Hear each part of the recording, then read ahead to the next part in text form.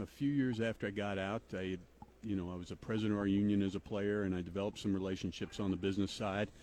And I kind of stumbled into this business of representing coaches and front office people. And so that's what I do now.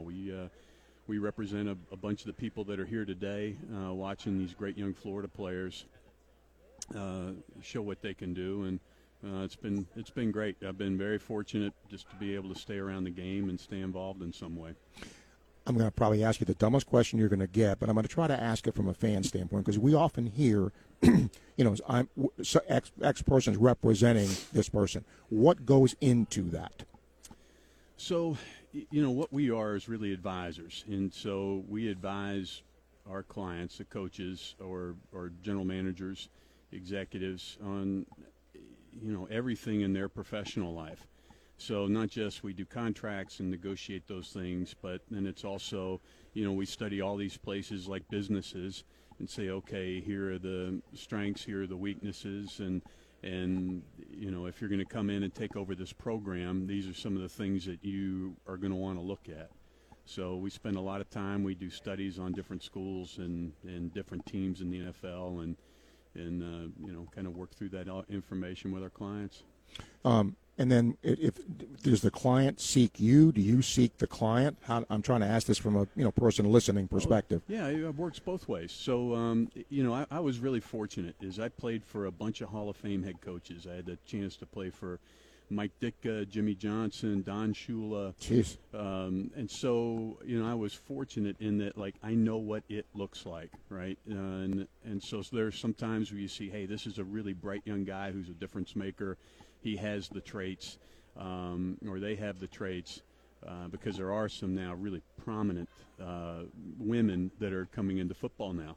But they have the traits that, we think are going to make them like a next-level person. So sometimes you reach out to them, and then there's some times where people get into a situation where they want to rethink their career or they're interested in kind of expanding their network, and they reach out to us. So it happens both ways. I got to ask you about all this transfer portal, NIL stuff. What are your thoughts about that? I think the NCAA forfeited their position at the table. I think, through lack of leadership and direction, they've allowed the sport to be driven by the market. And so now we're in this situation where there's no leadership, there's no direction. And so the market is pushing, pulling every which way. And we're seeing it now in NIL and the portal. When you have a guy like Anthony Richardson here, very high-profile kid, there's a lot of pressure on these guys to come in at a pro day like this. One conference is going to have a conference-wide pro day. Mm-hmm. Do you think that's the way with the future here? I think it's possible. As schools and conferences look for more ways to monetize their multimedia rights. You say, okay, is a SEC Pro Day, would that be a highly anticipated and televised event? The answer would be yes. Yes. And so, I think, again, with now NIL and more revenue demands, the sport's going to continue to look for ways to grow and build revenue. I'm going to ask you an obvious question, but is there an art to negotiation, knowing, depending on who you're talking to, who the person is? I would imagine there's got to be a little nuance and art to that.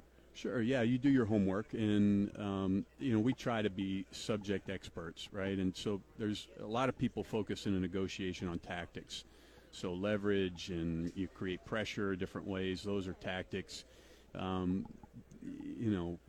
I won't say that we don't use those, but the bulk of it is like us trying to be subject matters, and then us providing like a unique lens through which to view the client, how they've performed, and their experience. So you start there, and nobody likes to be leveraged. Nobody likes to feel like they've had a tactic used against them. And so I really believe you can do this with integrity, create no scars, because us as representatives, we get to go home. The client has to live with that relationship now. True. So if you create scars, there are going to be bumps in the road. People go back to the scars. So we try to, in every negotiation, try to be straightforward, direct, and and hopefully you get to a good result. I'm going to put your helmet on one more time here and ask you a question from a Love player's that. standpoint. There's been so many changes, expansion, changing and all that. Do you think the state of the college game and the state of the NFL are in good places? I don't think football is wildly successful. It's wildly popular. It's the one thing that still brings us all together. I think of the top 100 TV programs in the U.S. last year, I think 87 of them were football games. So it is the one thing that pulls us together. I don't know that anybody is really focused on being a good steward of the game. And, in some ways the NCAA say it's not their job. In some ways the NFL will say it's not their job. But so nobody is there kind of filling that void. I mean, you and I coached together at the Boys Club That's 100 right. years ago. Yes. And, I worry about the game from the grassroots point of view. Sure. It's like who's leading the direction of that, who's helping build and influence those young generations of teachers, the guys that are passing on the games, to the next group and the next group. And that's really what our game is all about. It's about building character, toughness. The NFL puts that on display at the highest level.